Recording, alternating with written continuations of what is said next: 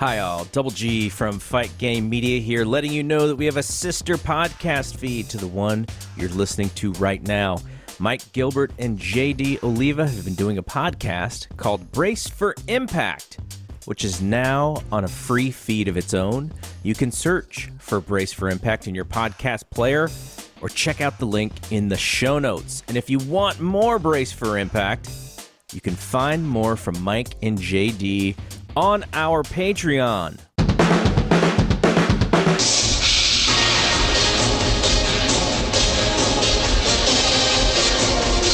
Hello, everyone, and welcome to a brand new episode of The Wrap right here on the Fight Game Media Network. I'm Keila Cash, and I hope all of you had a fantastic Thanksgiving Day holiday, a wonderful Black Friday. May all of your wishes come true this holiday season. But we're back here. It's a brand new week for WWE, the final full month of 2021, if we can believe it or not. But I'm not here alone, as I have two OGs from The Wrap joining me today, back once again, doing that double duty twice in 1 week, but becoming a seasoned vet nonetheless. Scott Young, welcome back, Scott, to the show. Thank you, and I would like to throw this in there. I actually got all my audio equipment to work on the first try as well, so yeah, I'm getting the hang of this bad boy. Yes, no audio disasters. Congratulations to you, Scott. Congrats. And also with us today, back once again, very low key of him to make another cameo on this show. He was great the last time during Halloween season. CJ Tappan all the way from Australia, but I'm happy to say we're not in the morning this time around. We are now in the afternoon. It's just past lunchtime. Thank you for having me back on.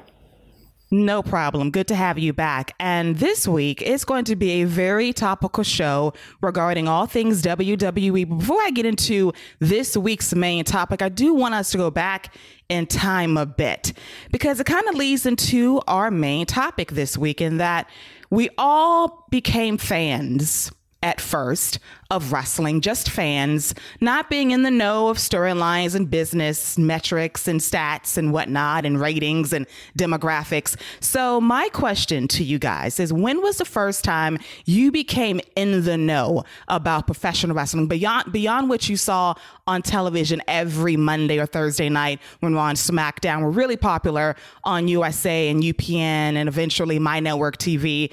So Scott, when was the first time you looked online and saw things beyond what you saw in the ring every single week?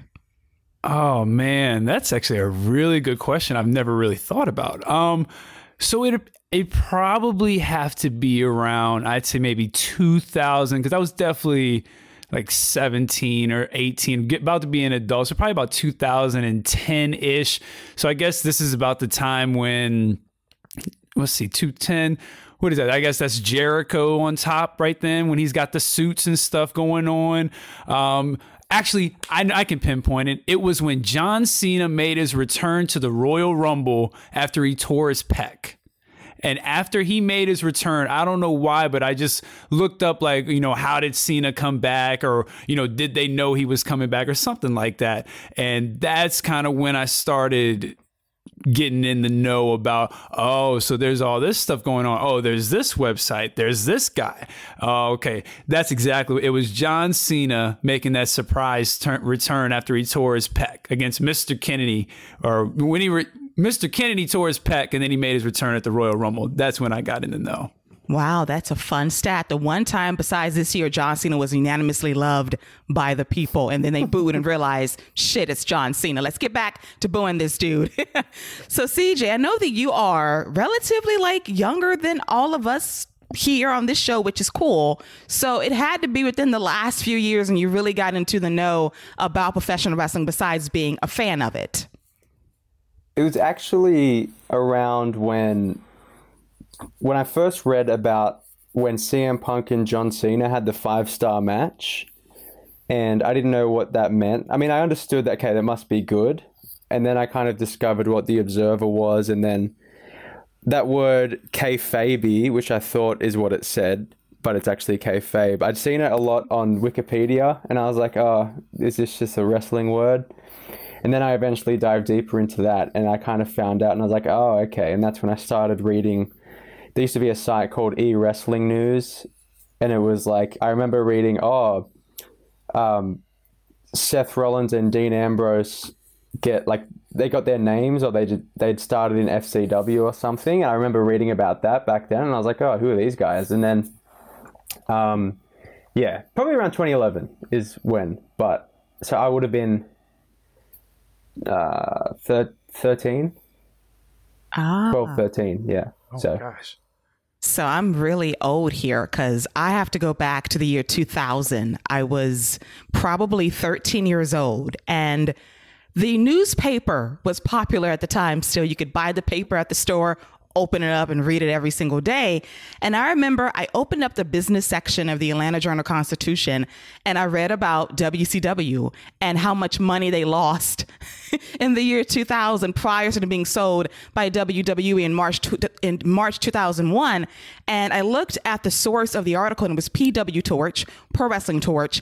And I went on that website every single day. And that's how I became in the know about all things business in terms of professional wrestling, news, headlines, storylines, all that good stuff. So around 13 years old, I really became into the know. And then as you get older, you expand your horizons to The Observer and other websites that have a lot of good information that is verifiable, that is true, and that you get good information from reliable sources. So that was my start, finding out that WCW was sucking in more ways than one in terms of being in the red and not the black in the year 2000. Why did I pick up the business section that day? I do not know. But hey, I learned the inner workings of the biz that way, and that is a pretty cool story by all of us as we express how we became fans beyond the ring, which leads to our lead topic this week regarding what it means to be a fan of WWE today. And I think that we're all fans deep down inside, but it's not just loving WWE. It's also being honest about what works and doesn't work within the framework of this company these days. And Scott and I had a very deep conversation regarding Survivor Series and the backlash the Women's Elimination Chamber match got, not the Elimination Chamber match, but the Survivor Series match got in particular this past Sunday on pay-per-view and or Peacock, and that the fans chanted for CM Punk. They did the wave, they were singing, they were doing anything but focusing on the match. And Becky Lynch came back on Monday Night Raw the next night and called them out on it, and that was the right thing to do. But we always got to go to the root cause of the issue. Why would the fans act out in the first place? And as we've talked about extensively on this show for the last few weeks, Survivor Series means absolutely nothing in the grand scheme of things. Every single year, nobody cares about two shows we watch every single week. There are no high stakes to think of. And all the infighting between the teams, between Raw and SmackDown, it means nothing when there's nothing meaningful on the line. So why should fans care at hour 3.5 about a match with zero stakes despite the talent involved? And that does come down to WWE not servicing their fans when it comes to not giving them what they want. And you give us what we want to a point. You provide moments that pop us, moments like John Cena's return at Money in the Bank. That was a great moment in July. And we had a great match between himself and Roman Reigns at SummerSlam. And that was a nice moment. And you can pop us with great Money in the Bank moments. Big E winning was a great moment. Him cashing in on Bobby Lashley was a great moment. His reign so far has been pretty good. But it's always about the follow through. And as we go back to CM Punk 10 years ago winning at Money in the Bank, the follow-up was he disappears for a while, he comes back and loses to Alberto Del Rio. You're not exactly servicing your fans in terms of giving him a meaningful reign, which you did, but you never gave him that main event spot. You think about Bryan Danielson now in AEW. He had the Yes Movement back in 2012 and 13, becomes the WWE champion, and you take it away, and it's because of Punk's departure that he gets into the main event of WrestleMania 30 and becomes the double champion. You think about the man Becky Lynch. That's all fan support. And at one point, WWE thought she would be better off as a heel, and we fought back against that. You think about Kofi Mania, can't talk today, but an organic moment in WWE history. And he runs all the way from Elimination Chamber all the way to WrestleMania. It's a good reign, but look how it ends with Brock Lesnar beating him in 8 seconds. You think about Seth Rollins, the same WrestleMania beats Brock Lesnar, and his first feud is against Baron Corbin. You think about Becky Lynch winning the main event of WrestleMania against Ronda Rousey and Charlotte Flair, and she faces Lacey Evans for 3 months. So yes, you provide the moments that the fans want, but where is the follow through? Where does it all make sense at the end of the day? And that list can go on and on and on and on. And as fans, we don't expect everyone to get a push, but ultimately we do expect a good follow through regarding these championship reigns, regarding these moments meaning something beyond the pop of it all. So CJ, to you today, what does it mean as a fan of WWE that also critiques it via blogs and podcasts? What does it mean to you to get everything that you want as a WWE fan and so much more? When was the last time you was truly satisfied as a WWE fan from beginning to end regarding any championship reign or storyline? That is a very tough question. I mean, there were times in NXT over the past few years before it got transformed into just a blob of like splattered colors, but that's really tough. When I was fully satisfied, I think WrestleMania 35, again, you talked about how the follow through was lacking because we had Baron Corbin and Lacey Evans and then all that, but I feel like on that night I was like, damn, they really did well here. They gave because the thing going into that show, I remember, was okay, we have Kofi going for a title, we have Becky going for a title, and we have Seth going for a title. And because we know WWE, we thought there is no way we get all three. There is no way we get what we want there. And they gave it to us. And for one night, I thought, wow, damn, they really gave us everything, like the main things that we wanted. And I remember the December before that was when the McMahon family came out on TV and were like, we're listening to you now. And do you guys remember that when they came out and there was a big thing and then nothing really changed? They said they were going to listen to us on Raw. Oh, yeah. Yeah. So again, there was that, no one bought it. They gave us WrestleMania. That was really good. But then, yeah, I honestly think that night might have been the last time I was like, damn, I'm really satisfied with the WWE show. But at the same time, that show was 8 hours long and I was a zombie by the end of it. So yeah, that would be the last time for me. All right, Scott, when was the last time you felt 100% satisfied with a WWE angle, a championship reign, something that left you like, damn, they did that right? So this may be unpopular opinion, but I was actually really satisfied with Bobby Lashley's reign. I thought Bobby Lashley had a really good title reign and was able to get a lot of mileage and get some good names under his belt.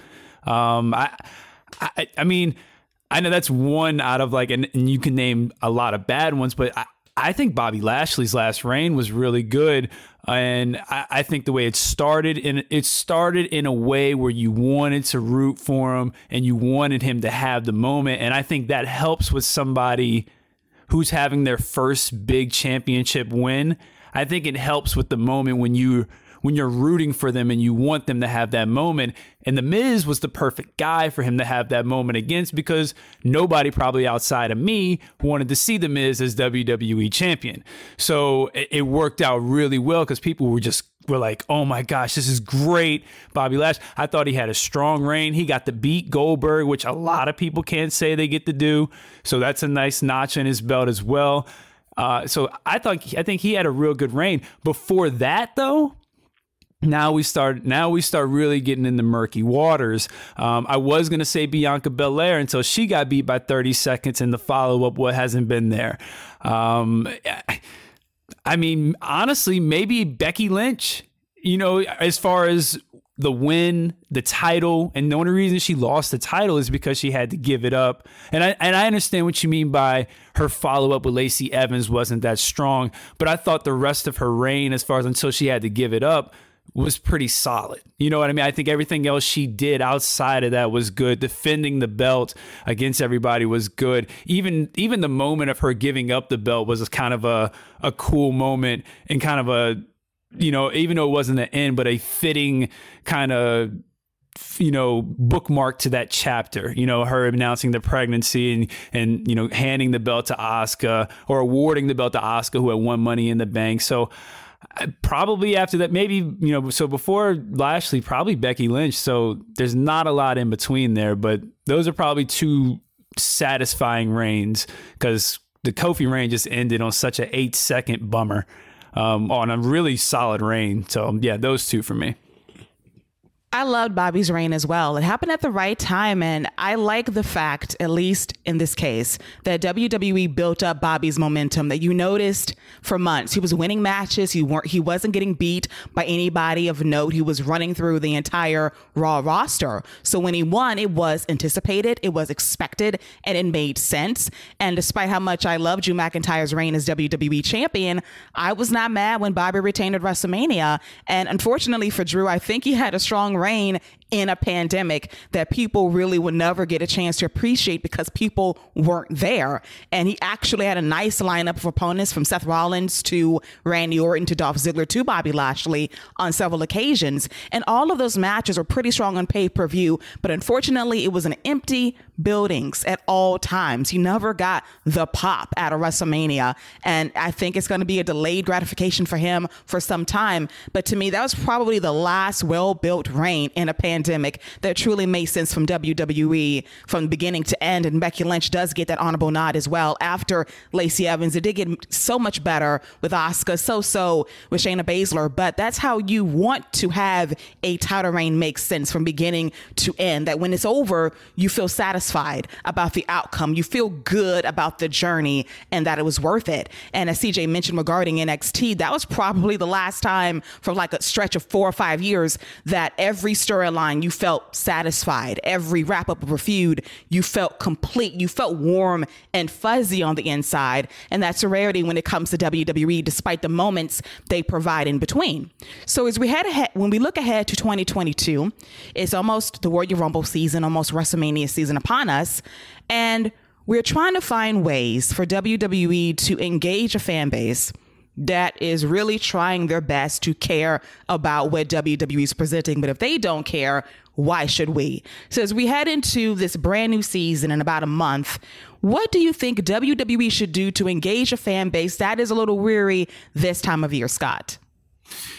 So one concept that WWE had that I'm just shocked they haven't brought back, because I thought it was a little ahead of its time, and that, especially the way social media has blown up, I think now would be the perfect time to do like a Cyber Sunday where you just let the WWE audience choose who wrestles. I mean, what better way to, engage your audience and let them be in control than by literally letting the people choose who they want to win, who they want to be in the match.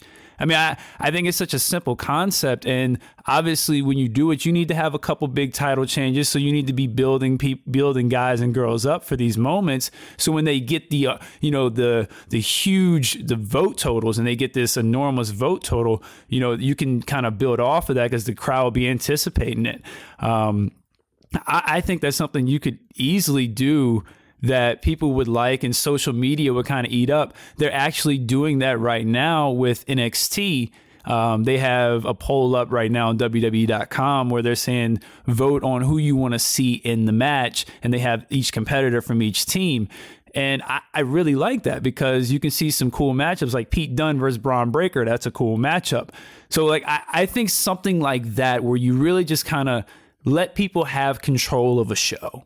You say Roman Reigns and your 4 choices are guys that the internet fans, that the casual fans are just like, yeah, we'd love to see him face Roman. Like, people would like to see him versus, even though that he may not win, or you go big time. You say Edge is back. Edge will come back if he gets voted in, or you throw some bigger names out there. But I think that's a different way to engage your audience because you haven't done it in a while and it would feel different. I think it's been 10, at least a decade since they last done it. That is true. And I like the concept, just not on Tuesdays, not Taboo Tuesday. Yeah, no Taboo Tuesdays, though. Definitely no Taboo Tuesdays. No. So, CJ, what do you think WWE can do in early 22 as we're heading to WrestleMania season in order to engage a fan base heading into their most important time of year. Even though the money's guaranteed, you're trying to sell 100,000 tickets to Dallas, Texas for WrestleMania, and the tickets are moving okay, but give me a reason to buy a ticket, buy me a reason to watch both nights, give me a reason as a fan to care. It's so tough because I feel like the relationship between passionate wrestling fans in WWE is very broken, because it's been so long that they've kind of not, I mean, they care about what the fans think, but it's not fans first. It's just the audience that the writers and the creative kind of plays to is Vince. And like, I think just one thing, and this is small, is like Vince will push someone for like 3 weeks and give up on them if they don't get over it. Like sometimes it takes more than 3 weeks for someone to get over. I think just kind of stick with people, you know, put more talent. Like there is so many people there, and there's a lot that don't get on TV. Like kind of just, you know, have a bigger rotation, like give more people more minutes, and just kind of stick with stuff and don't give up on it. Like I remember when guys like Cedric Alexander would get a push for 3 weeks, and before Apollo had his new gimmick, it would be just him for 3 weeks. It would just, you know, just kind of promote like more people, more different people, and then really listen to what the fans want and just kind of book in a way to like make the fans plan what you want to give them. And if it's really not going to buy it, then just, you know, don't do it. But like, just listen to what the fans want. It's just so tough, because this is really like, oh God, where do you start when it comes to WWE and the fans? Because if this isn't treading on anything, just the 5-on-5 match, how the fans were reacting, I think really tells a story about the fans' relationship with WWE. Because if that exact same match happened in an AEW ring, those chants would not happen at all, because those fans are there because they love that promotion. I don't think people love WWE. They love going to the wrestling, if that makes sense. So it's a very complicated relationship, to say the least, between the fans and WWE. I mean, there's people that love it and that, you know, don't really look at it like people like we do, but they very much insult the fans' intelligence a lot. So maybe stopping that too. But it's a big mess, to be honest. It is. And Scott mentioned like they like to play with us a lot of the time. Yeah. And all fair, I said they play too damn much with us, because there's always a give and take regarding this relationship. And I go back to when they first went back on the road back in July, and you see that first show in Houston, Texas for SmackDown, and they're hot for everything, and you're excited. The fans are back. It's a good time. Once again, you get to Money in the Bank. It's equally as fun. And then I swear to God, reality set in the next night on Monday Night Raw in Dallas. And John Cena's there. The first segment is great. And then you realize this is the same fucking show as it was in the Thunderdome. It is still dry. It is still monotonous. It is still a struggle to get through, and the fans are not engaged. And most SmackDowns are pretty good. I can't say that for the show we'll get to later in this episode, but it's all about what you give the fans to care about. And it's not very much. And back in September, when those 2 weeks of AEW nipping at them in that key demo, that was the few times you saw a reinvigorated Monday Night Raw care. And they pushed Big E, they pushed angles that were hot-shotted, but they cared, and the fans in turn cared. They got excited, they got engaged, and it was good TV. But you can't hot shot. You have to be consistent and pushing people that you have to trust. And as fans, you have to trust us to know that we know what's best in terms of who's going to get over. And Vince has to stop thinking with this antiquated mindset of, I know what the people want. Not really. You know to a point what we want, but you have to get out of that mindset of what you think works today, worked back in the 80s and early 90s, because that's no longer the case. But it always boils down to who he's around, and you're around a lot of people from those days that have not evolved their mindset of what professional wrestling is supposed to be today. So that's where the toxic relationship between the fans and WWE comes from. For every interview that Stephanie McMahon gives about, we listen to our fans, we put smiles on people's faces. It's like it comes kind of hollow when we don't see that reflected on TV in a regular basis. And this goes back to Monday Night Raw in Brooklyn. Once again, a very kind of fiery crowd in a lot of ways, kind of pushing the superstars' buttons a bit and the fans pushing back a bit. We saw the fan ambush on Seth Rollins, which was not cool. And Seth was very classy about the situation, coming back out later in the show. But this is definitely a give and take relationship. It is 50-50, unlike the booking, in terms of what you give fans and what the fans give back in return. And it's a testy time to be a fan because you see what WWE is doing all the time with cuts to the roster, sometimes every other month, sometimes every other week. And there is no stability. If you like someone for 1 week, they might not be here the next. And that causes that additional tension between your fan base that wants to get behind people, but you cut them far too soon before we really see their true potential. So that's where I'm at right now. I'm at like a situation where I'm a fan, but it's very tough to really love up on this roster, never knowing exactly when the other shoe is going to drop. We'll get back to the show in just a minute, but I wanted to let everyone know about Fight Game Media Network Plus. If you enjoy the Fight Game Media Network, check out Fight Game Media Network Plus at patreon.com/Fight Game Media. We have 3 specific Patreon-only shows, and we'll soon have monthly bonus content from the show you're listening to right now, and it's just $5 a month. So if you want to support your favorite podcast on the network, go to patreon.com/Fight Game Media, and you'll get more content than you can shake a stick at. You go ahead, Scott.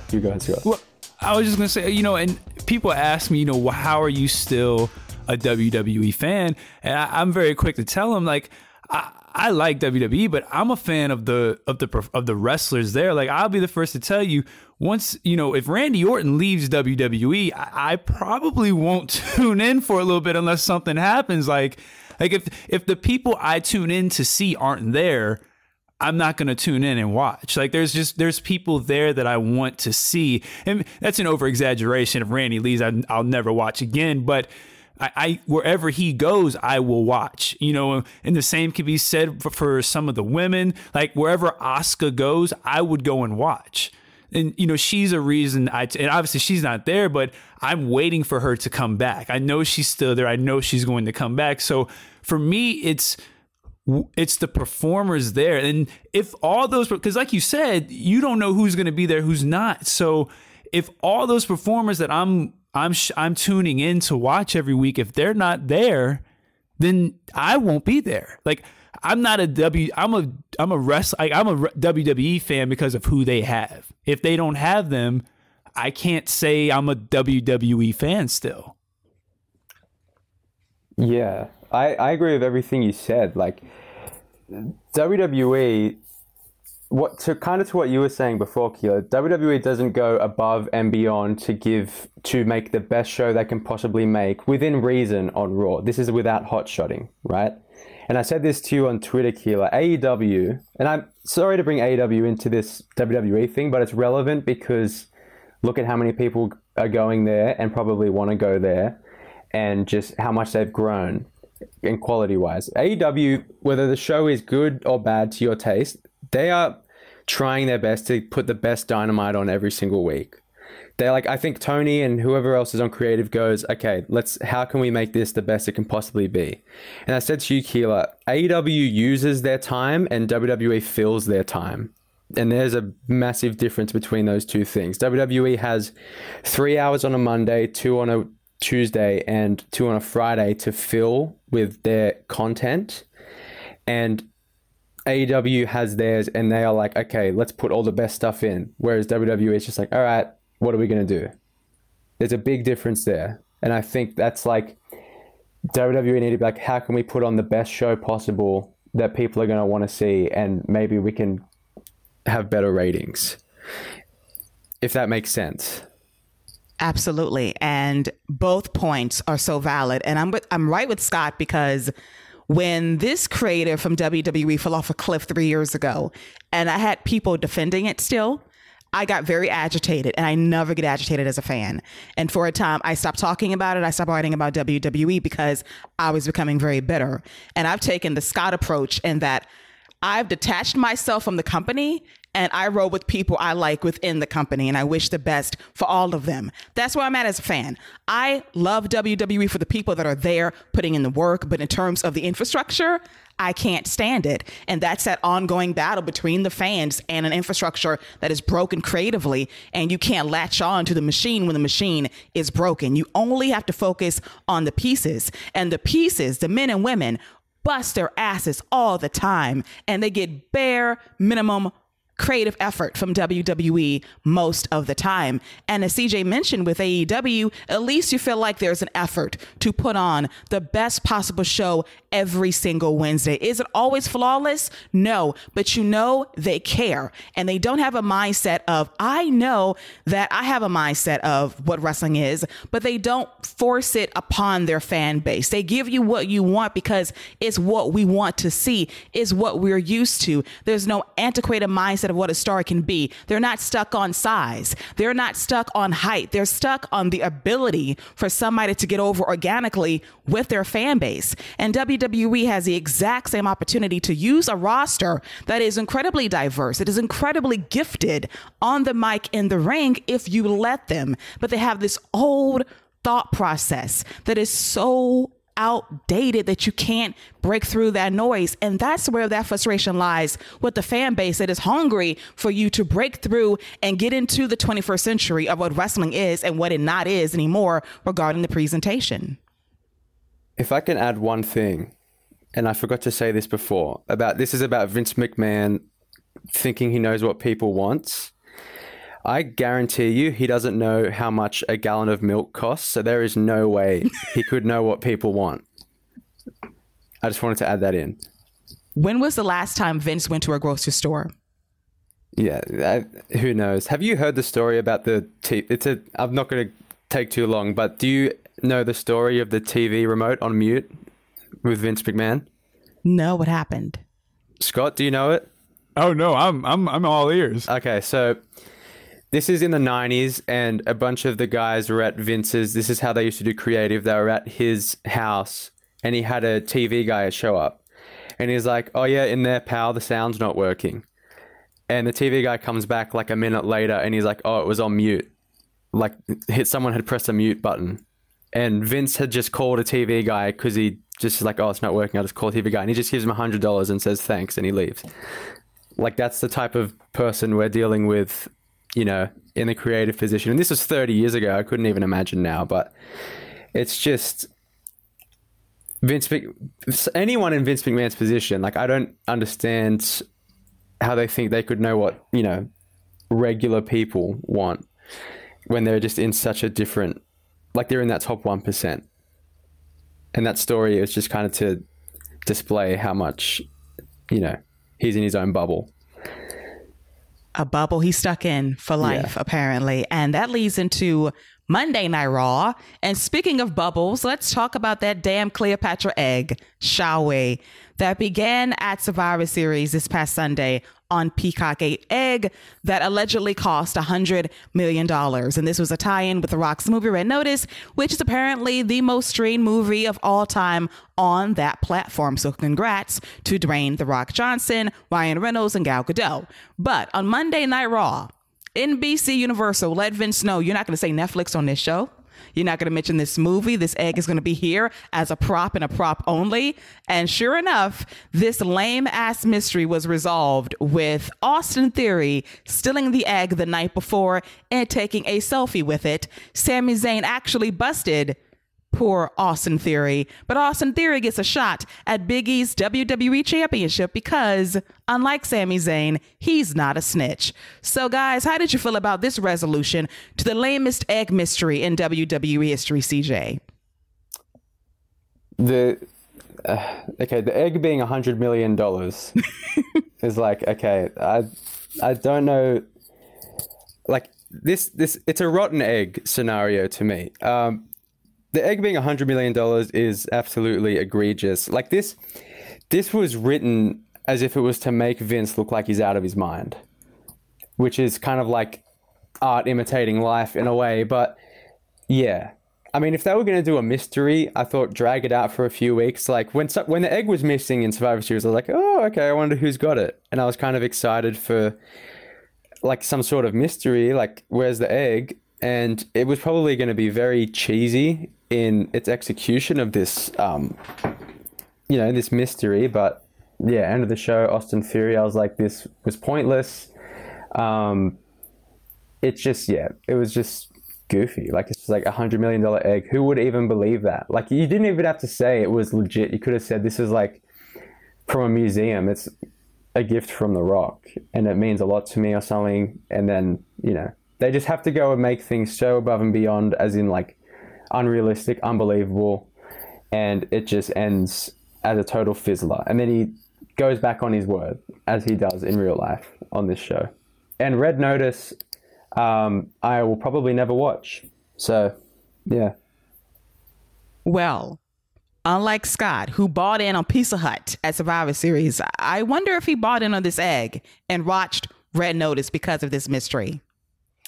So I haven't watched Red Notice yet, but I will. I will watch Red Notice at some point. So they're 2 for 2. They got me again. This egg mystery. Let's not downplay this. This is probably going to be remembered along the lines of who ran over Austin, Vince McMahon's illegitimate son, who blew up Vince McMahon. This is all along those same lines of those iconic storylines. When we get to Raw 1500, this is going to be one of those highlights played of Vince McMahon getting out the limo with the egg and dancing. And this is an all-timer as far as storylines go. I mean, what is going on in the mind of Vince McMahon that he thought this was a good idea to extend this out to 2 nights, and then he put it on Raw. And what really pissed me off even more is Austin Theory is a guy that I think could be somebody you build around. He should be a future main eventer. He should be being groomed the way they used to groom Randy Orton back in the day when he was with Evolution, when he was the Legend Killer and he was protected. He got big wins. He had mentors. That's how they should be doing Austin Theory. And instead, they're sandwiching him to this silly gimmick. And, it's... why not have, why wouldn't you flip this? Why wouldn't you have Sami Zayn get the title shot here? Because Austin Theory doesn't get as much in a loss against Big E with the offense he got in. And let's say he gets that title shot against Roman. Obviously, we know Sami's not going to win either. So why not have Austin just flip it and somehow Austin get that title shot instead for whatever they do it, and have him get those type of big moments in a big match against Roman, because that doesn't do anything against a Big E. Where if you have Sami Zayn do it, that's a good win for Big E, because he's going to get a much, nothing against Austin Theory, but Sami Zayn is just, he's that guy in the ring, and you're going to get a better match, and Sami's a better heel to get the crowd to hate him. I don't think that people really hate Austin Theory like that. To be honest with you, I think there's something about Austin that people like and kind of want to root for. People hate Sami Zayn, and that's what you want in your heel. So it just pisses me off that Austin Theory is associated with this. And Vince McMahon, he shouldn't even be on TV right now. When he used to show up on TV, I used to get excited because I knew something big was coming, whether it was a big match, a big return, a big storyline start. Now this guy shows up and just brings golden eggs. And they ain't even got chocolate in them. They just golden eggs. There's no chocolate inside where you can unwrap it or something. So I don't even know what the point of the egg is if there's no chocolate in it. I'm flabbergasted. Oh my God, I have so many things to unpack right now. So I don't know what's going to happen first. Will it be Raw 1500 or Raw 30 in a couple of years? And to know this damn egg is going to be in that highlight reel of moments in Raw history that we will never forget. I'm afraid of that, first of all. Second of all, Scott, you nailed it on the head regarding what they could have done with Sami Zayn on Monday versus what they did on Friday, because that was egregious. We'll get to it. But you could have killed 2 birds with 1 stone and at least have one championship match make sense on Monday regarding Sami Zayn having one good day and a half. But we'll get to SmackDown soon. But the way you solve that problem like that and protect Austin Theory from this bullshit, I have no words. But let's continue on with Monday Night Raw as we get into Seth Rollins, a topic we've talked about on this show before. And it goes back to our top story of WWE versus their fans. And I've noticed this more and more now, that Seth Rollins and this damn theme music, this damn choir coming in the background and the fans singing along. And I'm thinking to myself, at some point, despite how this dude's presented, he is going to eventually get over as a babyface once again. It's starting already right now. You hear the Brooklyn crowd humming along to his theme song. He's out there. They're singing to him. It's great. And how long will it take for WWE between now and possibly WrestleMania season for them to realize that Seth Rollins, outlandish suits and all, is better suited as a lovable, fighting, badass babyface that people can get behind? Scott, do you think WWE will listen to their fan base who's singing to Seth Rollins on a regular basis? Don't let him be this monotone talking heel. Let him be a badass, fun-loving babyface once again. So I'm actually a little torn on it because I think he's slowly getting away from the monotone heel, and he's becoming this more flamboyant and just outlandish heel where he's just loud and he's really just out there. I really like it, and I know the fans are going to turn him organically, and you can hear him singing his theme music. It's awesome. They don't even have to hand out any words for it, and there are people who sing along to it. I don't know, man, because I feel like if they turn him, he's going to become like too white meat, and I don't want the white meat Seth Rollins. Like, I want Burn It Down Seth freaking Rollins, who just said a few things and was fired up and then would go and put a classic on. And I don't think we're going to get any type of Rollins face turn until he eventually faces Roman Reigns for the Universal title. And I think that's happening at some point, whether it's a Royal Rumble match or at some point that's happening, him versus Roman. And I think that's where at some point we'll begin to see the face turn. And I kind of hope they leave him like this when he goes after Roman. And the Roman match is what turns him back into, like you said, the Seth freaking Rollins that we all knew and love, and the fans got behind to get him to the main event. You talked about that connection. You talked about listening to the fans. That's how you get the fans to take that journey. Right now, we're on that journey. We've seen the evolution from Seth all the way from the Fiend loss to him becoming the Messiah that nobody liked, to him becoming this outlandish heel that everybody loves. The next step is to get this kind of, outlandish side beat out of him to where he's like, all right, I'm back. I feel the people with me. I'm back with the people. So that's the journey. And for me, I don't think it happens until we get the match with Roman, because I think Roman is one of the few guys who the fans will 100% get behind Seth Rollins against. All right, CJ. Are you following the journey of Seth going from Messiah to now flamboyant heel with babyface tendencies, with this crowd singing his theme song a lot as of late? When will WWE finally embrace Seth Rollins as a babyface once again? I just first want to say that the Messiah Seth Rollins gimmick was one of the worst things that's ever happened to me in my life. Oh my gosh. I really liked his old music, and that's kind of like a big part of the kind of where I'm torn on this, because I feel like they change everyone's music so much that it kind of, you just sometimes be like, wait, who is this when someone comes out? But the sing-along is catching on.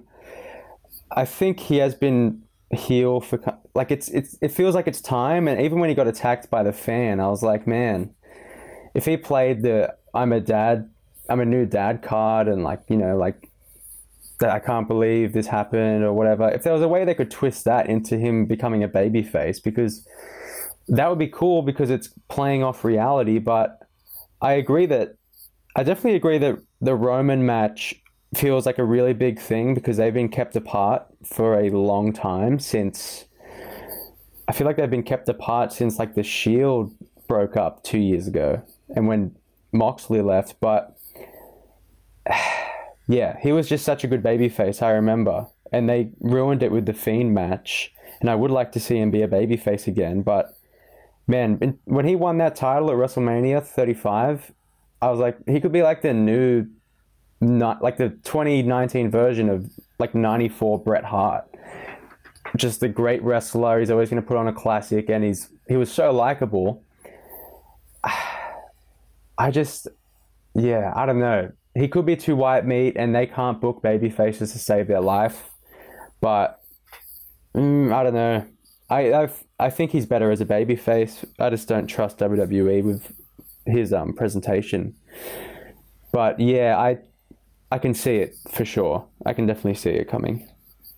I see it down the road as well. The Roman match is definitely money. It was teased on SmackDown last year and a bit this year as well. Did not quite happen, but apparently they're waiting for it. I don't know how long they can wait, as Roman's reign is going to be pretty damn long at this point. I'm not complaining about it at all, but having Seth Rollins as a babyface is someone that can step up to Roman and have great matches, and to see where they are now versus their last matches against each other maybe 3 or 4 years ago is really going to tell how much they've grown as men, as performers, as fathers in a lot of ways as well, to really deliver the goods in the ring with the story to back it up and the promo ability to match on both sides. But I maybe see this turn happening in 6 months or so officially. But as the more the fans sing this song and they get behind him, you kind of see that sea change happening. Hopefully it won't be at the expense of Big E's WWE Championship reign, but we shall see. And our final topic surrounding Monday Night Raw is the changing of the guard regarding the women's tag team champions. Queen Zelina and Carmella are the new champions. I wish I could care about their reign, because there are hardly any tag teams of note in WWE wrapping the ladies at this point. And this leads to Rhea Ripley, who has been a powerhouse everywhere she's went, from NXT UK to NXT to her early days on Monday Night Raw, until she has been stuck in a tag team with Nikki Ash, who I like a lot as well. But they never gelled to me as a team. This reign as women's tag team champions was pretty underwhelming. And now the title reign is over. And on top of that, Nikki Ash has been noted as the weak link by Zelina and Carmella, left off of the Survivor Series team despite being one half of the women's tag team champions. So Rhea Ripley, who can be a force on Monday Night Raw, can be a threat to a Becky Lynch somewhere down the road, can have a great feud against Bianca Belair very soon, but she is stuck in this tag team. Now, without the championship, what should Rhea Ripley do? Should she turn on Nikki Ash? Should she beat her ass and be a heel? Or should she still be a babyface and they go their separate ways and she still has nothing of note to do on Monday Night Raw? CJ, to your Australian sister out there, what should Rhea Ripley do? Should she be a babyface still, or should she turn on Nikki Ash and beat her ass 6 ways a Sunday? What should the Queen of Australia do? I think just turn heel and just shit can Nikki Ash, because when she was brought up, she was kind of heel, but not full tilt heel. And then she turned babyface, and she's currently a babyface. I just think that look, that presence, it will be more effective in WWE as a heel.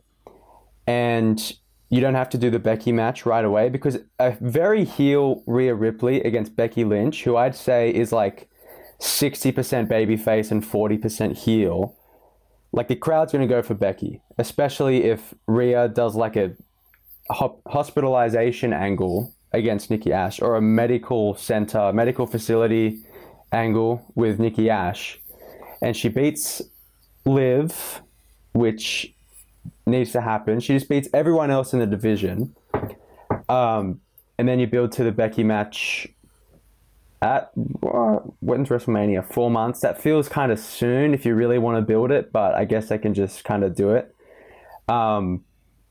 Yeah, I think just go heel, be a killer, but then if it's too cool, the fans will like her, which is a problem. So I don't know, maybe do some Australian healthcare superiority gimmick, or I don't know, but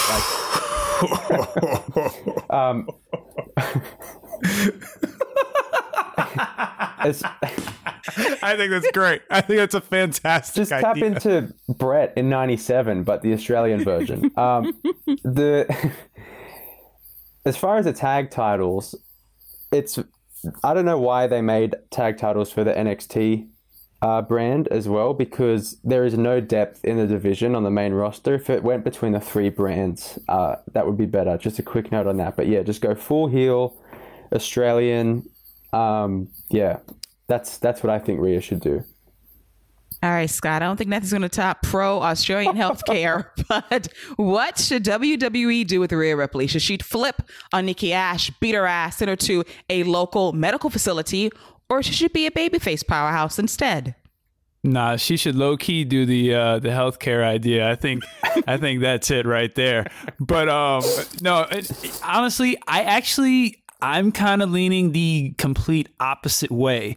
So me personally, I think Rhea Ripley and Bianca Belair should, as they are, be on, or they should be on separate brands as they were, and they should both just be being built up on their brands, and 2 years down the road, because they were the final two last year, Bianca eliminating Rhea.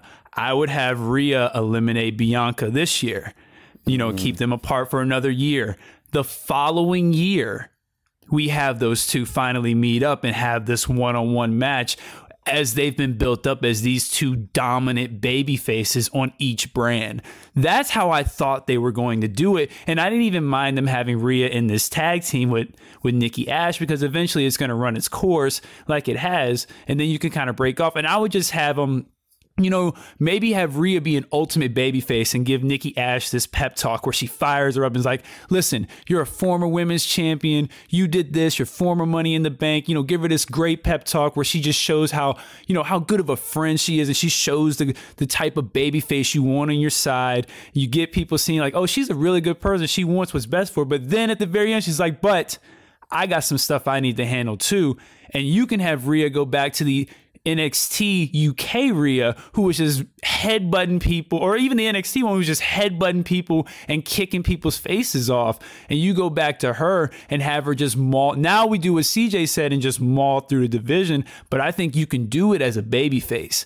And I think you have her do that. And I think Bianca is going to be fine. I think she'll recover and rebound from the Becky stuff. But you have them on separate brands and you keep them apart, and they don't touch in the ring except in the Royal Rumble where they're the final two, and then the following year. That would have been my plan for what you do with those two, because those are two women you build around, because Rhea's a star and she has a presence about her that a lot of those wrestlers, male or female, don't have. When her music hits, there's a different energy that hits. Regardless of what she's doing, regardless of what storyline she's in, when her music hits, there's a different vibe that comes over there. Even the crowd, you can feel it. Like, her reaction is organic. So that's what I would do with Rhea. I'd keep her babyface and have her just maul her way through, win the Rumble. I'd have her beat Charlotte at WrestleMania, because I think that's a win she still needs to get back. She's still owed a Charlotte victory, and Mania is the place to do it. For sure. And I like the hybrid Rhea Ripley as the babyface with that NXT edge she had a few years ago, going up against Shayna Baszler, not afraid to run up on the NXT Women's Champion saying, bitch, I got you. I got you. Don't you worry about it. I want your championship. I got next for your title. And that's the Rhea Ripley I miss. She wasn't the smiling Rhea Ripley. She was mean mugging, but she was over as a babyface that you can buy as an ass kicker that would run through any division at any given time. And I totally agree about separating Bianca Belair and Rhea Ripley off these shows away from each other, because I think that is a future WrestleMania main event in the next 2 or 3 years. And Rhea, like the announcers like to say, she's only 25 years old. She has a lot ahead of her in terms of longevity, in terms of evolving as a character constantly. And as for Nikki Ash, who I like a lot as well, I just want her to ditch this character at this point. It was a nice experiment for a time, but I think her best work would actually be with an equally crazy Alexa Bliss when she comes back and they get back to being a crazy ass tag team. That's where they're best suited at together, being absolutely insane. You know, I also wouldn't be opposed to maybe Rhea Ripley getting Nikki to bring back the Nikki Cross. Like you said, kind of that gimmick too. I could see Rhea Ripley maybe bringing that back out of her. I don't know what they're doing with Alexa Bliss. Like, who knows how she's going to come back? We don't know if she's going to come back as a doll. We don't know if she's going to come back as Sabrina the Teenage Witch, Hocus Pocus. We don't have a clue how Alexa Bliss is coming back or if she's coming back. She could be blissless Alexis when she comes back and, you know, have this like voodoo type thing where she's like Zatanna from the DC comics and all her spells she has to say backwards. So we have no idea what's going on with her. So I'm not even counting on her coming back anytime soon because there's no reason she should have been off TV to begin with this long. So I ain't even counting on her. I'm afraid now. I'm afraid. I'm scared. What is the nice way of saying I forgot about Alexa Bliss? Because that's what I want to say. See what I mean? Yeah, like I definitely think to go back to Rhea and Bianca, I think they should be on separate brands. That was a mistake putting Bianca on Raw with Rhea Ripley. Yeah, it's a real just. That NXT Rhea Ripley was so great. That when she won the NXT title, that was like the last great NXT moment. Yeah. It was crowd in there putting her on her shoulders. Great. Yeah, that was insane. And then nothing. Yeah, I wonder what they'll do with Alexa Bliss. That's interesting. Maybe she'll be like a Scarlet Witch or something. They want to be Marvel, Sabrina. right? Yeah, I like Sabrina too. Like she can come back as Sabrina the Teenage Witch and do a lot of voodoo. I'm scared as to what the results will be, but that is a wild card. We do not know how she's coming back, and that is going to be intriguing whenever she does come back between now and presumably the Royal Rumble. I'm scared, y'all, but we're going to pray on it nonetheless. Is she injured? And I think she had some kind of nose surgery, and she's also getting married soon, so that might be a double whammy as to why she's off television. That makes sense. Yes, but I'm presuming Royal Rumble return as who and what, we don't know. As Scott said, she could be a doll for all we know. She could be Lily reincarnated, and that is terrifying to say the least. But I will give Rhea Ripley a star of 2021 when she did not allow Alexa to try any of that voodoo shit at the Royal Rumble. She tossed her ass out of there so quick, like smart girl. Smart. Don't buy into that voodoo shit. But speaking of NXT, the old NXT, that thing's dead, y'all. It's gone. Poof. It's now time for NXT 2.0. And we have War Games coming up next Sunday on Peacock. War Games. No NXT TakeOver, just War Games. And we have the card set for War Games. And we have an idea that was actually concocted by our very own Paul Fontaine as he predicted old school NXT versus 2.0. And the teams are very interesting, representing the new NXT. We've got Grayson Waller, who's changed his personality about 5 times in 2 months. We've got Tony D'Angelo. We've got Braun Breaker, and Tony D'Angelo on the same team. Moments, y'all. And rounding out the crew is the reigning defending NXT North America champion, Carmelo Hayes, representing the OG NXT. Let me say that again. Representing the OG NXT. Let's see which one of these names are not like the other. We have the reigning defending NXT champion, Tommaso Ciampa, Johnny Gargano, and possibly his final appearance ever at an NXT event. We shall see about that. Pete Dunne, the Bruiserweight. And I had no idea he was around this promotion. Yeah. Yeah. I've been around here a long time. Yeah. Let me talk to you. Yeah. Okay. The first time I've been broken on this show. Okay. I'm going to get it together. No, take your time. Because take your time. Both of you are wrong for that. But rounding out this lineup is a noted, apparently, OG of NXT since February. Noted NXT lifer LA Knight rounds out this team. And that's an interesting lineup. And I look at both teams and I can only see one possible outcome. Braun Breaker pins Ciampa to get a shot at the NXT Championship, presumably at a takeover sometime in 2022, if we still call it a takeover.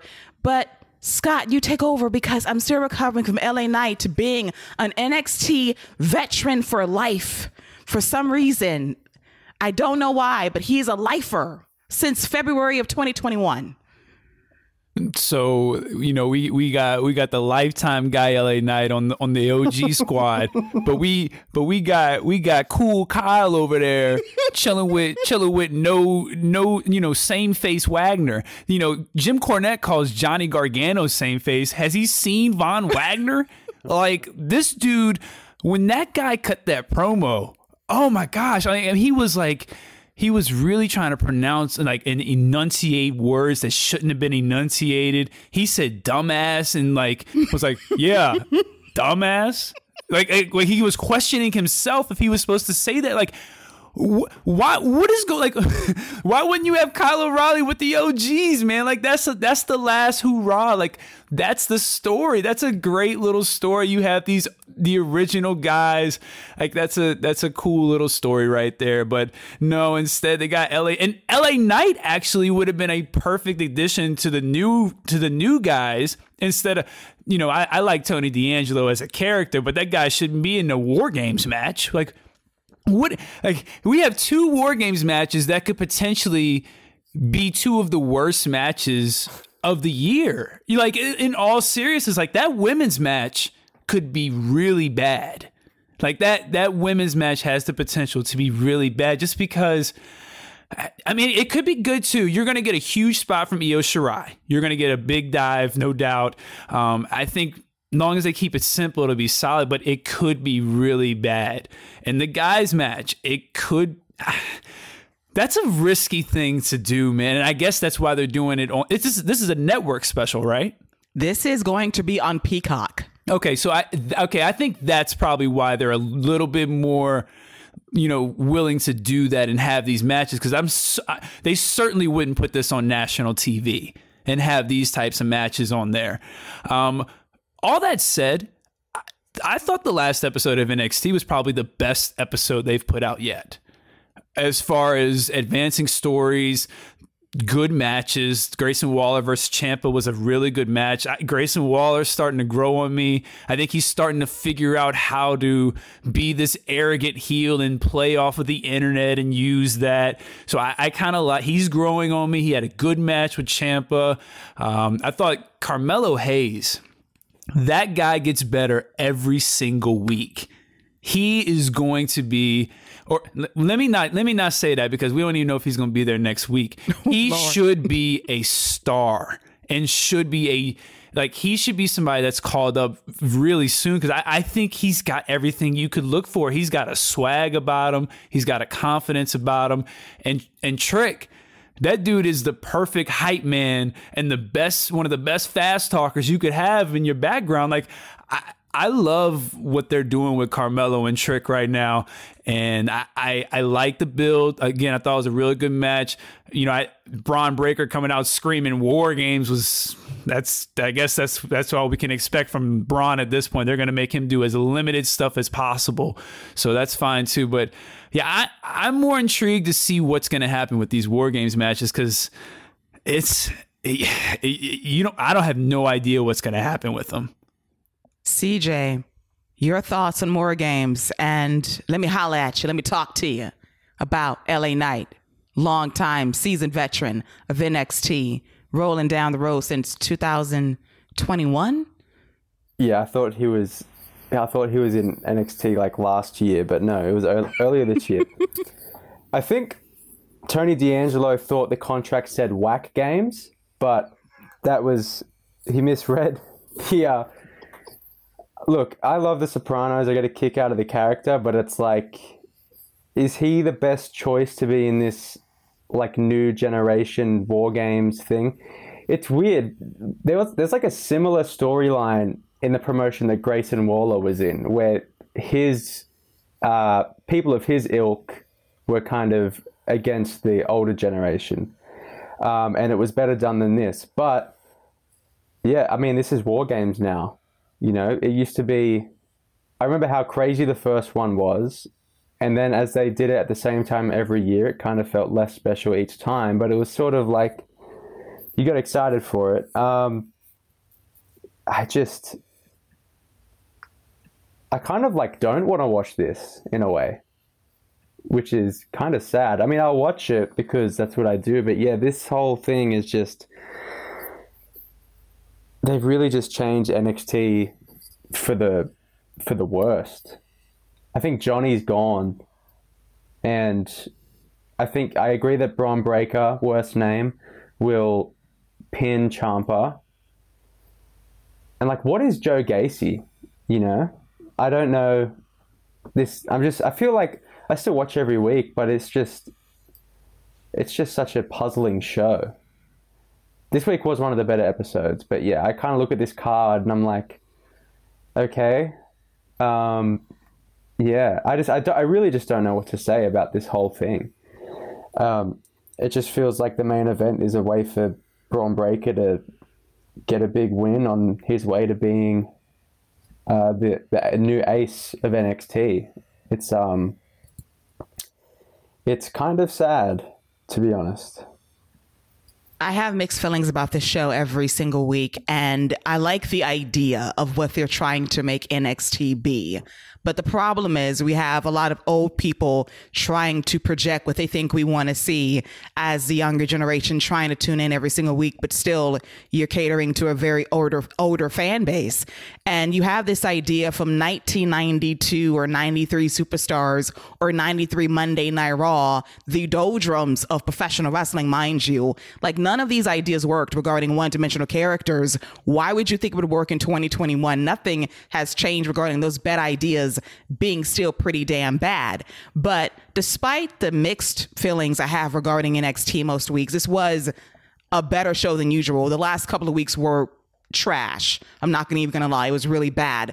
This week was a bit better. And for all of its flaws, which are many, I do feel as if this War Games could be sneaky good. I have a little bit more faith in the women's match. My only fear is Jessie Jane and those fucking ropes. If they don't agree with each other, it's going to be a disaster. And I hope she's practicing a lot over the next week or so, because to me, she's good, but those ropes in her, those high spots, they don't gel together at all. And that could be disastrous. You got Kaylee Ray, you got Raquel in there, who was there last year, EO, 3 times vet.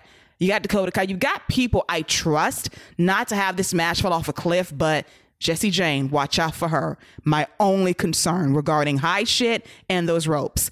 As for the men, you got a solid team despite LA Knight being a 1-year dude. Well, less than 1 year seasoned OG NXT vet on this team. You do got 4 seasoned vets on one side.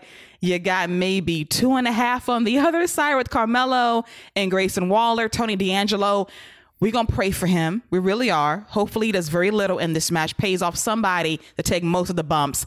As for Braun Breaker, I expect this dude to do crazy shit inside of War Games. I truly believe that. He could have a breakthrough performance. Tony D'Angelo, protect him at all costs. But I do see the potential of these matches being at least good. Will they be great? You never know. When you got at least 4 or 5 pieces, seasoned vets that can go out there and try to put together the best possible match, I do have faith, but both sides need a little bit of Jesus, in all honesty.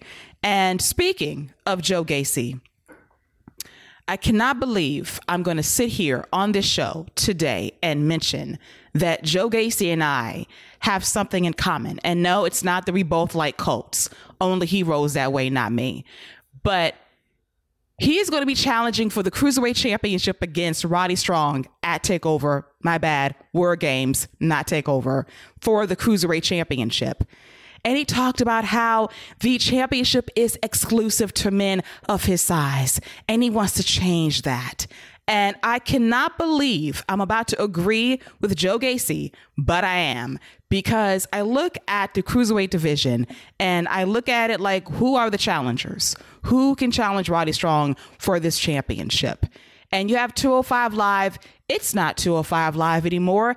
Everybody's over 205 Live. You've got women's matches on 205 Live, which is good. They're all from NXT. It should be called NXT Plus at this point. Extra, NXT 3.0 to get people who can't make the main show, at least on Peacock, get over in a meaningful way to make TV at some point. So if 205 Live is dead and the Cruiserweight division is nothing to speak of, then why don't you make the NXT Cruiserweight Championship an open weight title, open to all weight classes and divisions, and actually give this title a bit more meat on the bone? So CJ, despite me agreeing with Joe Gacy for reasons I don't understand, would you like to see the Cruiserweight Championship rebranded as an open weight championship?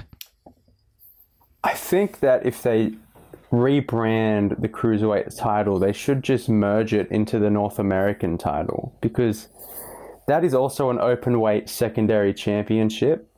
And then because what makes the Cruiserweight title, what kind of justifies its existence is the weight limit. So if you have two secondary titles, it's like, well, which one means more and why? And I think NXT already has, this company has a problem with too many belts.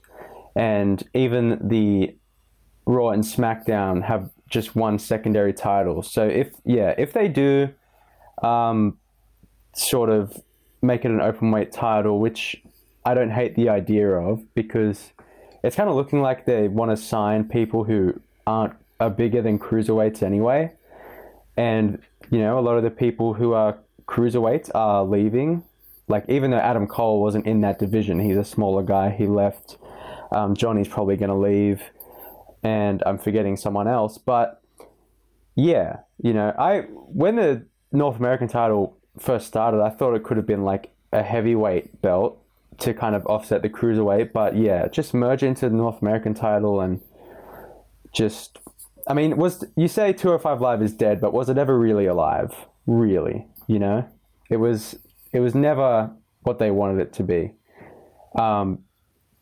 Yeah, that's kind of where I stand on it. All right, Scott, should we rebrand this championship, or maybe take CJ's idea and merge the Cruiserweight and North American championships together? So I think I kind of know what they're trying to do with Joe Gacy, or I feel like I have an idea. You know, there's a lot of TNA creatives back there, and I could be wrong, but I think when Abyss won the X Division title, there was some type of weight stipulation with it. Because I think you had to be under a certain weight to even compete for the X title for a while, or maybe it was Joe or something like that. But I know Abyss, or maybe it was Kevin Nash who did something like that with the X title, and he had all the smaller guys going after him. And I feel like they're trying to do that with Joe Gacy, maybe have him win since he's overweight, but then he only defends it against guys who are under the weight, so he kind of gets that extra heat, and then you build up this cruiserweight who's going to come in and beat the big monster. The only problem is Joe Gacy is far from a monster, and like, he's not that big of a guy, like in any type of way, like, you know, whether it's how far out his belly goes or how high his head is, like, he's not that big of a guy. So I think that's what they're going for, what they're going to try to do, because I actually think Joe Gacy's going to win. I think he's going to beat Roddy Strong for this title. So I think that's what they're trying to do, and have Joe Gacy be this big monster in this small division, but he's not that big of a guy, and he's not that much of a monster. You know, it'd be different if he had his, you know, Harlan, you know, and even Harlan's really, Harlan doesn't really seem that big, or maybe I'm underestimating how big they are because they're all like the same size, but they just don't seem like that big of guys to me to be, if this is what they're going for with this storyline. I'm actually not opposed to them getting rid of the cruiserweight title, but I was more in line of the light heavyweight title just because I like the way the belt looks. And that could be something you could do with Joe Gacy, since he is kind of a quote unquote light heavyweight. So you could kind of up the weight scale. And maybe that's the storyline with Roddy. He wants to bring the cruiserweight back, and Gacy's trying to keep it at a light heavyweight. So you could do something with that. But I say light heavyweight because I like the way the belt looks. That was a nice belt. And I think in this day and age, the cruiserweights are like big dudes that can fly as well.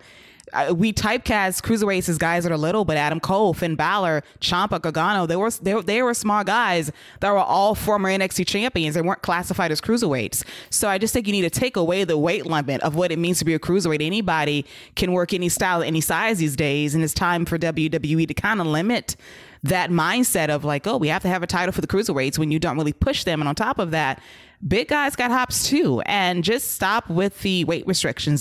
Just have open championship that can get more people on the show and try to get more people over in the process. And the fact that Joe Gacy and I agree with that is a sad day for me as someone that covers this show extensively on a regular basis. But enough NXT talk as we get ready for TakeOver. No, not TakeOver. Got to break those habits. War Games next Sunday on Peacock. Let's briefly talk about Friday Night SmackDown on Fox this past Friday night. And I have to say, with all honesty, this show sucked. I did not like this show at all. And what happened at the very end of the show leads into our lead topic once again, in that Jeff Hardy, North Carolina's own Jeff Hardy, got a hometown victory in a tag team match alongside Drew McIntyre against Happy Corbin and Madcap Hatter Moss. And then we have a main event of a Black Friday Battle Royal Invitational. Jeff Hardy makes it to the finish line, wins the match. The bell rings, or so we think. But Sami Zayn was never eliminated from the match. He was gone through the ropes, not over them. And at the last possible moment, Sami Zayn tosses Jeff Hardy over the ropes to win the Battle Royal, crushing the hometown's hopes and dreams because of heat. And Sami Zayn, who I really like a lot as a performer. If this was NXT Sami Zayn, 2016, 2017, before the heel turn Sami Zayn, I would be absolutely fine with him challenging Roman Reigns for the Universal Championship. Conspiracy theorist Sami Zayn, not so much. Zero credibility as a threat. When he won, Roman Reigns, Paul Heyman, and the Usos laughed at this result. And the worst part is, as soon as the show went off the air, Kayla Braxton announces that Brock Lesnar's indefinite suspension has been lifted and he'll be back on SmackDown this upcoming week. And that shits all over Sami Zayn's victory even more. So, CJ, what do you think about this situation regarding Jeff Hardy not getting the win in his hometown and Sami Zayn being a lame duck challenger to Roman Reigns' championship? The Jeff Hardy thing is stupid. They should have seen the reaction to his win in the earlier match and just said, okay, let's just change the finish. If they had come up with the finish at that point in the show, we're not sure if they had planned that far ahead. That Battle Royal finish is so overdone as well. It was just, they just don't learn that, you know, everyone likes to see the hometown person win their match. You know, I was so annoyed when that happened. Sami Zayn is just so, I just don't care for him at the moment. This gimmick's just so stale. I tell you what, I just had a thought as you were saying this. Imagine if he turned up for the Roman Reigns match and he's cut his hair and he's trimmed the beard and he's back in his old tights and it's the old baby face. It would be kind of illogical, but I think it would just be such a cool thing that maybe you just look the other way. The match would be really good, and it would be even better if it was 2016-15 Sami Zayn. But yeah, it was a wrong move. Jeff Hardy should have won because it was in North Carolina, so he was over, really, really over. But he's like the most over guy on the show most of the time anyway, that isn't in the main event scene. He always gets a massive reaction. I think he's got one of the highest approval ratings of any of the wrestlers on these shows. So yeah, it was a mistake. Scott, what's your thoughts on hometown heat for Jeff Hardy and Sami Zayn pulling out the win?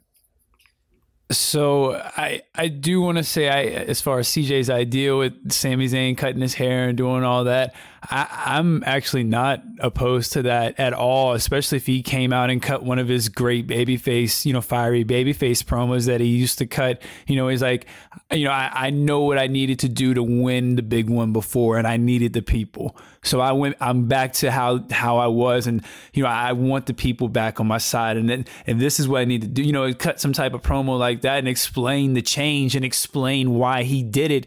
You can absolutely, especially with WWE, you do something like that. That's light years ahead of what they normally do. So I'll take that. So you give me that promo, that'll be good. Especially with Sami Zayn, somebody who can cut a good babyface promo. Yeah, I wouldn't be opposed to that. I think that would work, especially for a one-off type thing, and then you can run with that reaction afterwards. As far as the Jeff Hardy thing, there's only two ways there's only two logical explanations for what's going on.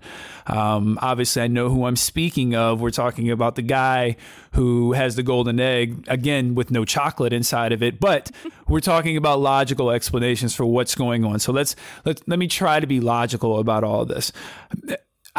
They have to either be building towards a Jeff Hardy surprise Royal Rumble win and giving him a big, Mania match against Roman Reigns, where, you're like, you can't believe it, but he just might do it. He starts picking up these big wins. And so maybe they're building that up for that, because what other reason do you keep having Jeff Hardy comes this close to a big victory? Keela, we just talked about it with the Survivor Series show. Jeff Hardy was this close to a big victory, and the crowd was ready. The crowd was ready to just explode. If he would have pinned Seth Rollins, that place would have went nuts. Same thing tonight. Like, they were ready. They were with it. So I think it has to be building towards, I think Jeff Hardy, I think as I'm thinking about it and thinking about it more, he's slowly becoming one of my favorites to win the Rumble. One, because they keep giving you these moments and taking them away at the last minute. I feel like they have to be building to giving you that big moment. And the only other explanation is they're like, we don't care if you leave. We know you're leaving. So let's just keep beating you and putting you in these spotlights. So then when you go to the other company, you're already a made man and people already have sympathy for you and you come in as a top babyface.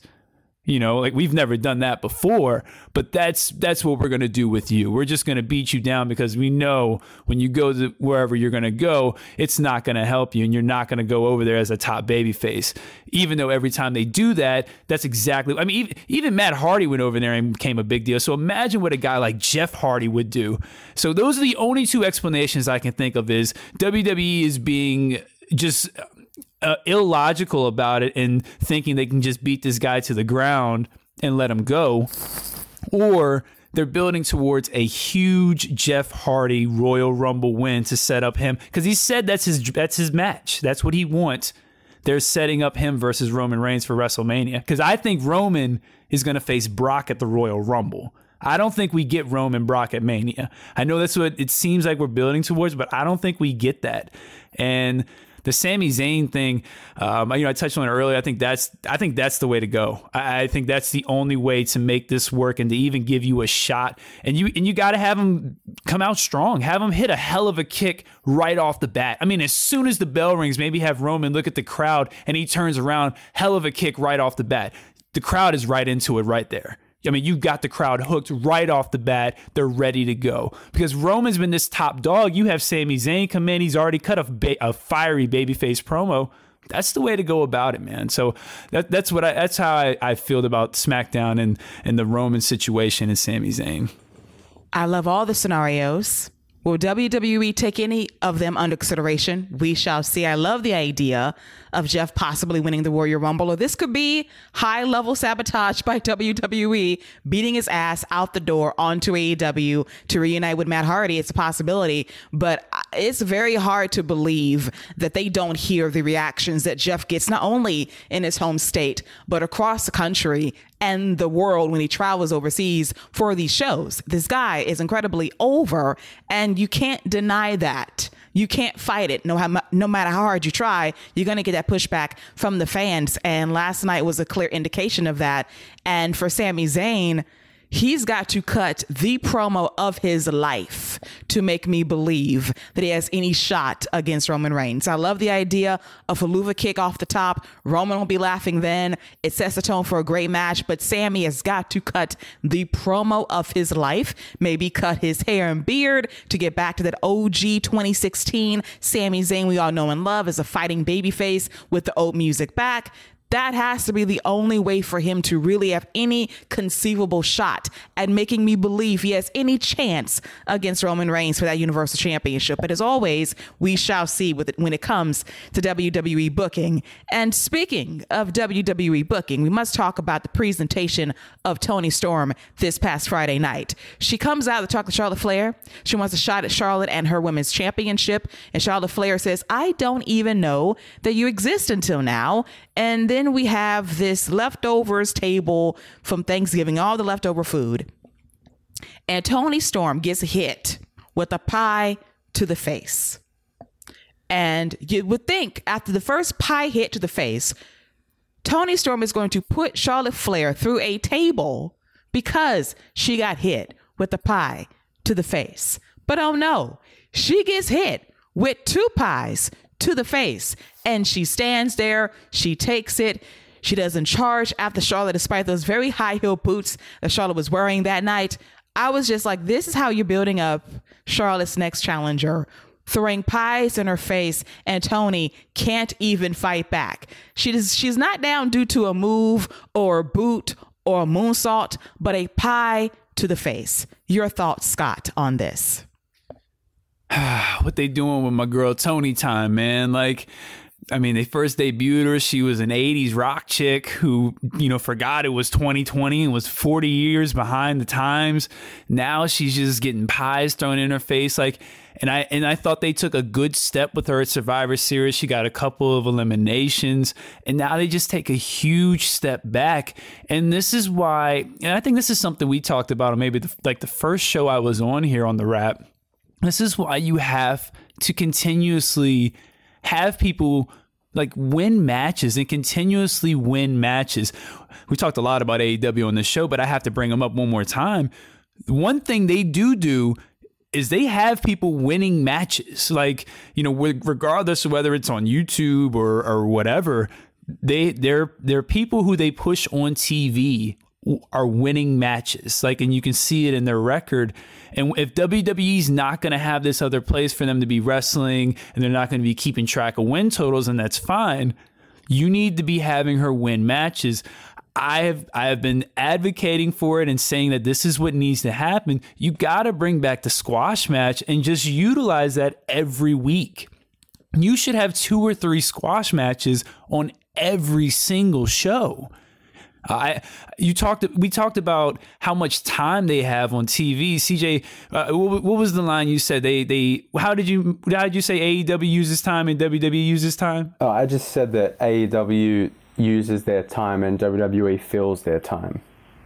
And that's a perfect analogy because they fill their time with pie fights where there's no payoff for the babyface instead of using their time to build that babyface. Why didn't Toni Storm just have a match, win the match, and cut a promo afterwards? I mean, why wouldn't you just do that? I mean, simple as that. And now Toni Storm, she's got a couple big wins. She had a big Survivor Series. Now we at least have her winning matches and looking credible. Or just have her powerbomb Charlotte through the table. I mean, why not just have her do that? Charlotte can take being embarrassed like that. Charlotte is pretty much Teflon in WWE. She can take any type of embarrassment. I mean, as long as it's nothing egregious, and her going through a Thanksgiving table is nothing egregious that she can't cover up next week. Like, why they doing my girl Toni Time like this? This is just pissing me off, man. We got some people like Selena Vega winning Queen of the Ring and a tag champion, and you got Toni Time just stuck over here getting pies in her face. I don't understand what the criteria. I don't understand why certain people just are not getting some of the attention that they should. Like, Tony's a talent, man. Like I think she could be like just a notch or two below Rhea Ripley as far as top tier talent, man. Like she can be in that mix with Bianca Belair, Rhea. She's young. I'm pretty sure she's pretty young too. Like it just doesn't make sense to me, the decisions that are being made with some of the women. It is definitely frustrating. And CJ, this is your sister as well. Distant sister, but a sister nonetheless. So what are your thoughts on the presentation of Toni Storm getting 2 pies to the face, and she can't even fight back with at least a punch or a powerbomb through the leftovers Thanksgiving Day table?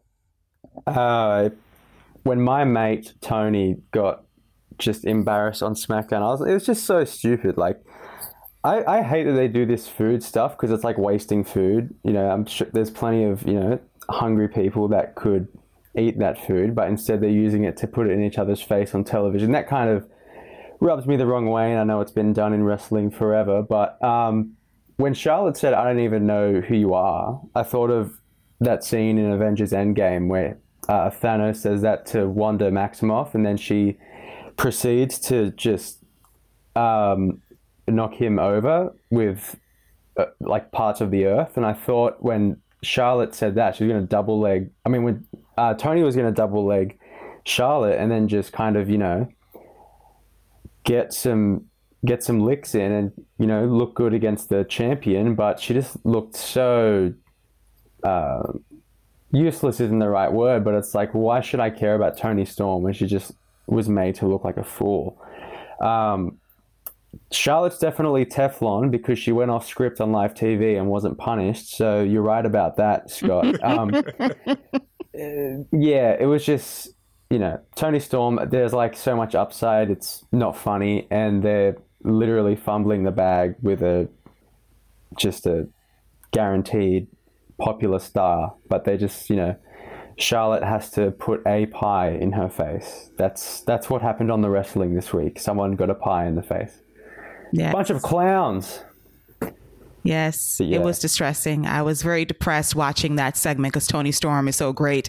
But her entire run in WWE, besides NXT UK and the Mae Young Classic, has been incredibly confusing to me. Heel turn for no reason last year.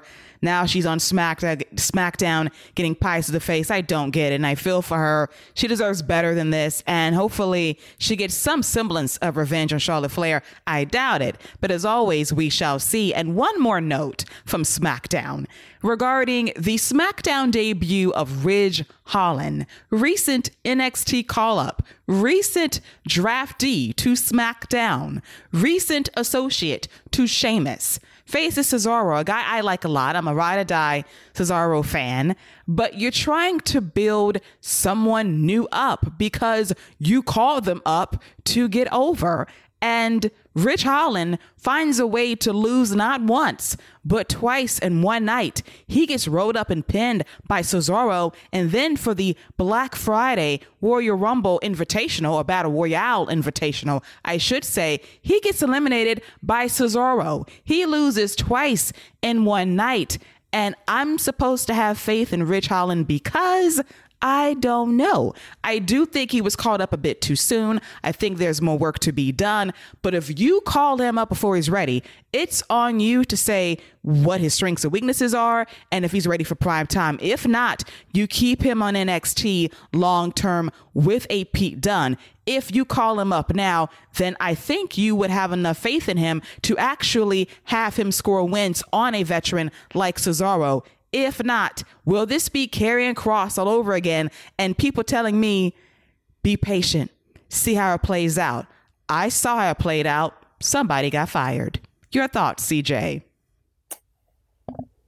Yeah. I just aside from that, like on commentary, Pat McAfee was like acting like he didn't know Ridge Holland. Did they not have did they not work together before in NXT? The Ridge Holland he gave him a car. Yeah, that's right. And then he like snapped his leg catching someone. I'd say Karrion Kross had more upside than like he had going in than Ridge Holland does going in. And they've kind of done the same thing here. I'd say the Karrion Kross thing made my brain explode more. But yeah, this is not a good sign for Ridge. Yeah, I mean, like, it's one thing when it's a baby face and they're like, oh no, if they lose, that they'll get more over, like Daniel Bryan, which was an anomaly. But yeah, this is very bad. We could just forget about it, and then he goes on a tear from here, but it's not a good sign. It's, you know, the missing egg is a metaphor for Vince's brain at this point. So yeah, I don't understand it at all. He should have at least eliminated Cesaro in the Battle Royal, but yeah. Well, at least 50-50 booking, but yeah.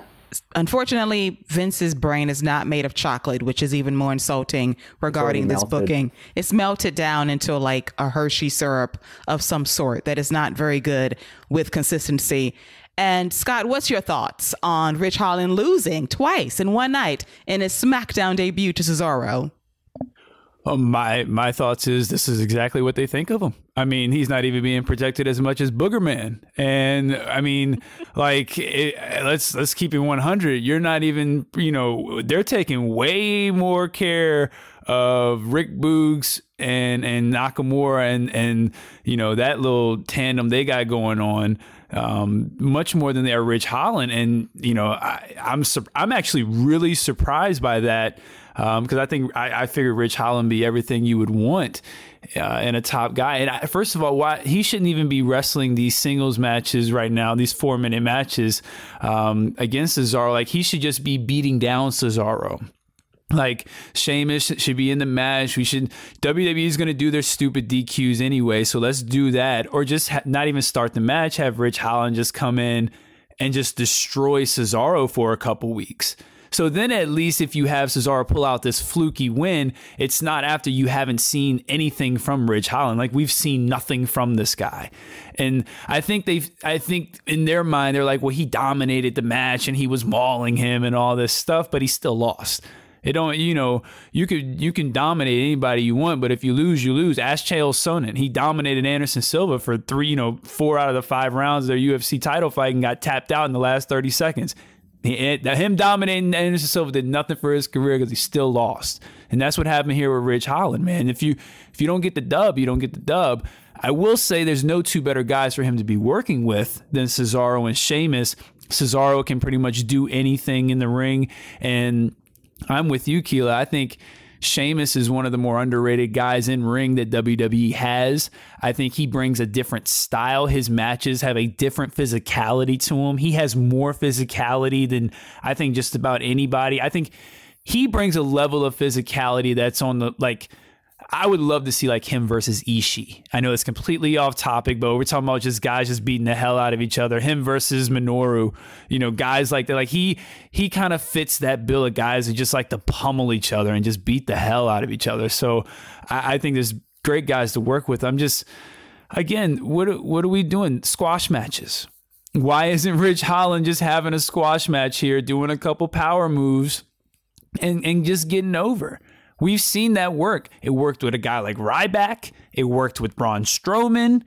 Have this guy just win some. It's working with Omos. Like, and he's not even doing squash matches. He's just in matches for a minute or two doing a couple moves and he's getting over. That's all you got to do with Ridge Holland. He's got a great look. He's got a great entrance too, if they use the same one from NXT, but we've seen how they change entrances.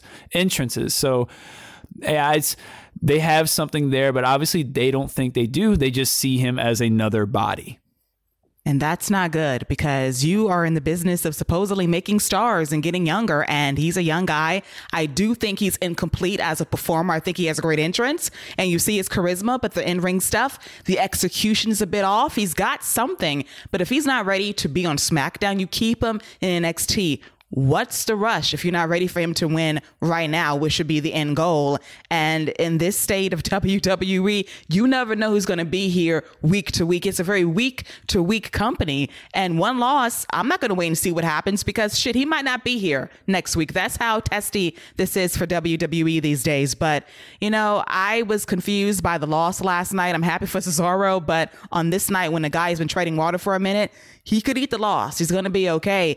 And Rich Holland, if they let him cook, he's got great resources in Sheamus. So I think is probably one of my top 5 brawlers of the year. His resume this year has been incredible in terms of high quality matches. You got Cesaro, a seasoned vet. I throw Drew McIntyre in there as well as a guy that can also guide Rich Holland on his journey towards being a powerhouse if WWE lets him cook long term. But in WWE, you never know what they're going to do despite how they position somebody on the main roster. And so far for Rich Holland, it's a very rough start despite his potential.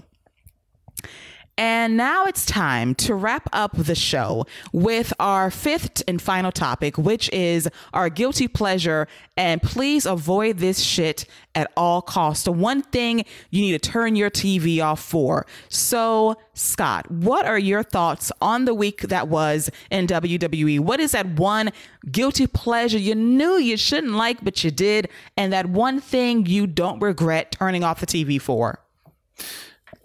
So the one thing that you can skip, and I'm going to go out on a limb and say I think we can all be in agreement on this. You guys might have different ones, but you'll 100% back me up. Is you can definitely skip anything involving Vince McMahon and that golden egg. Again, you don't bring golden eggs with no chocolate in it. So you're automatically disqualified off top whenever you do that. So anything involving him, the golden egg, is completely worthless, stupid. Even the payoff, the match wasn't even that great. So everything involving that, you can skip all of that. As far as my guilty pleasure, I'm really stuck on 2, and I'm going to do a promo and a match. My promo is Trevor Lee. I thought he cut a great promo on NXT after he got his hair cut last week by Duke Hudson. I thought it was a great promo. Showed good babyface fire. I think he's got top babyface potential on that NXT brand because, again, I still see Braun Breaker becoming a heel at some point. And I think Trevor Lee is a guy who can really become a top tier babyface. That promo was excellent.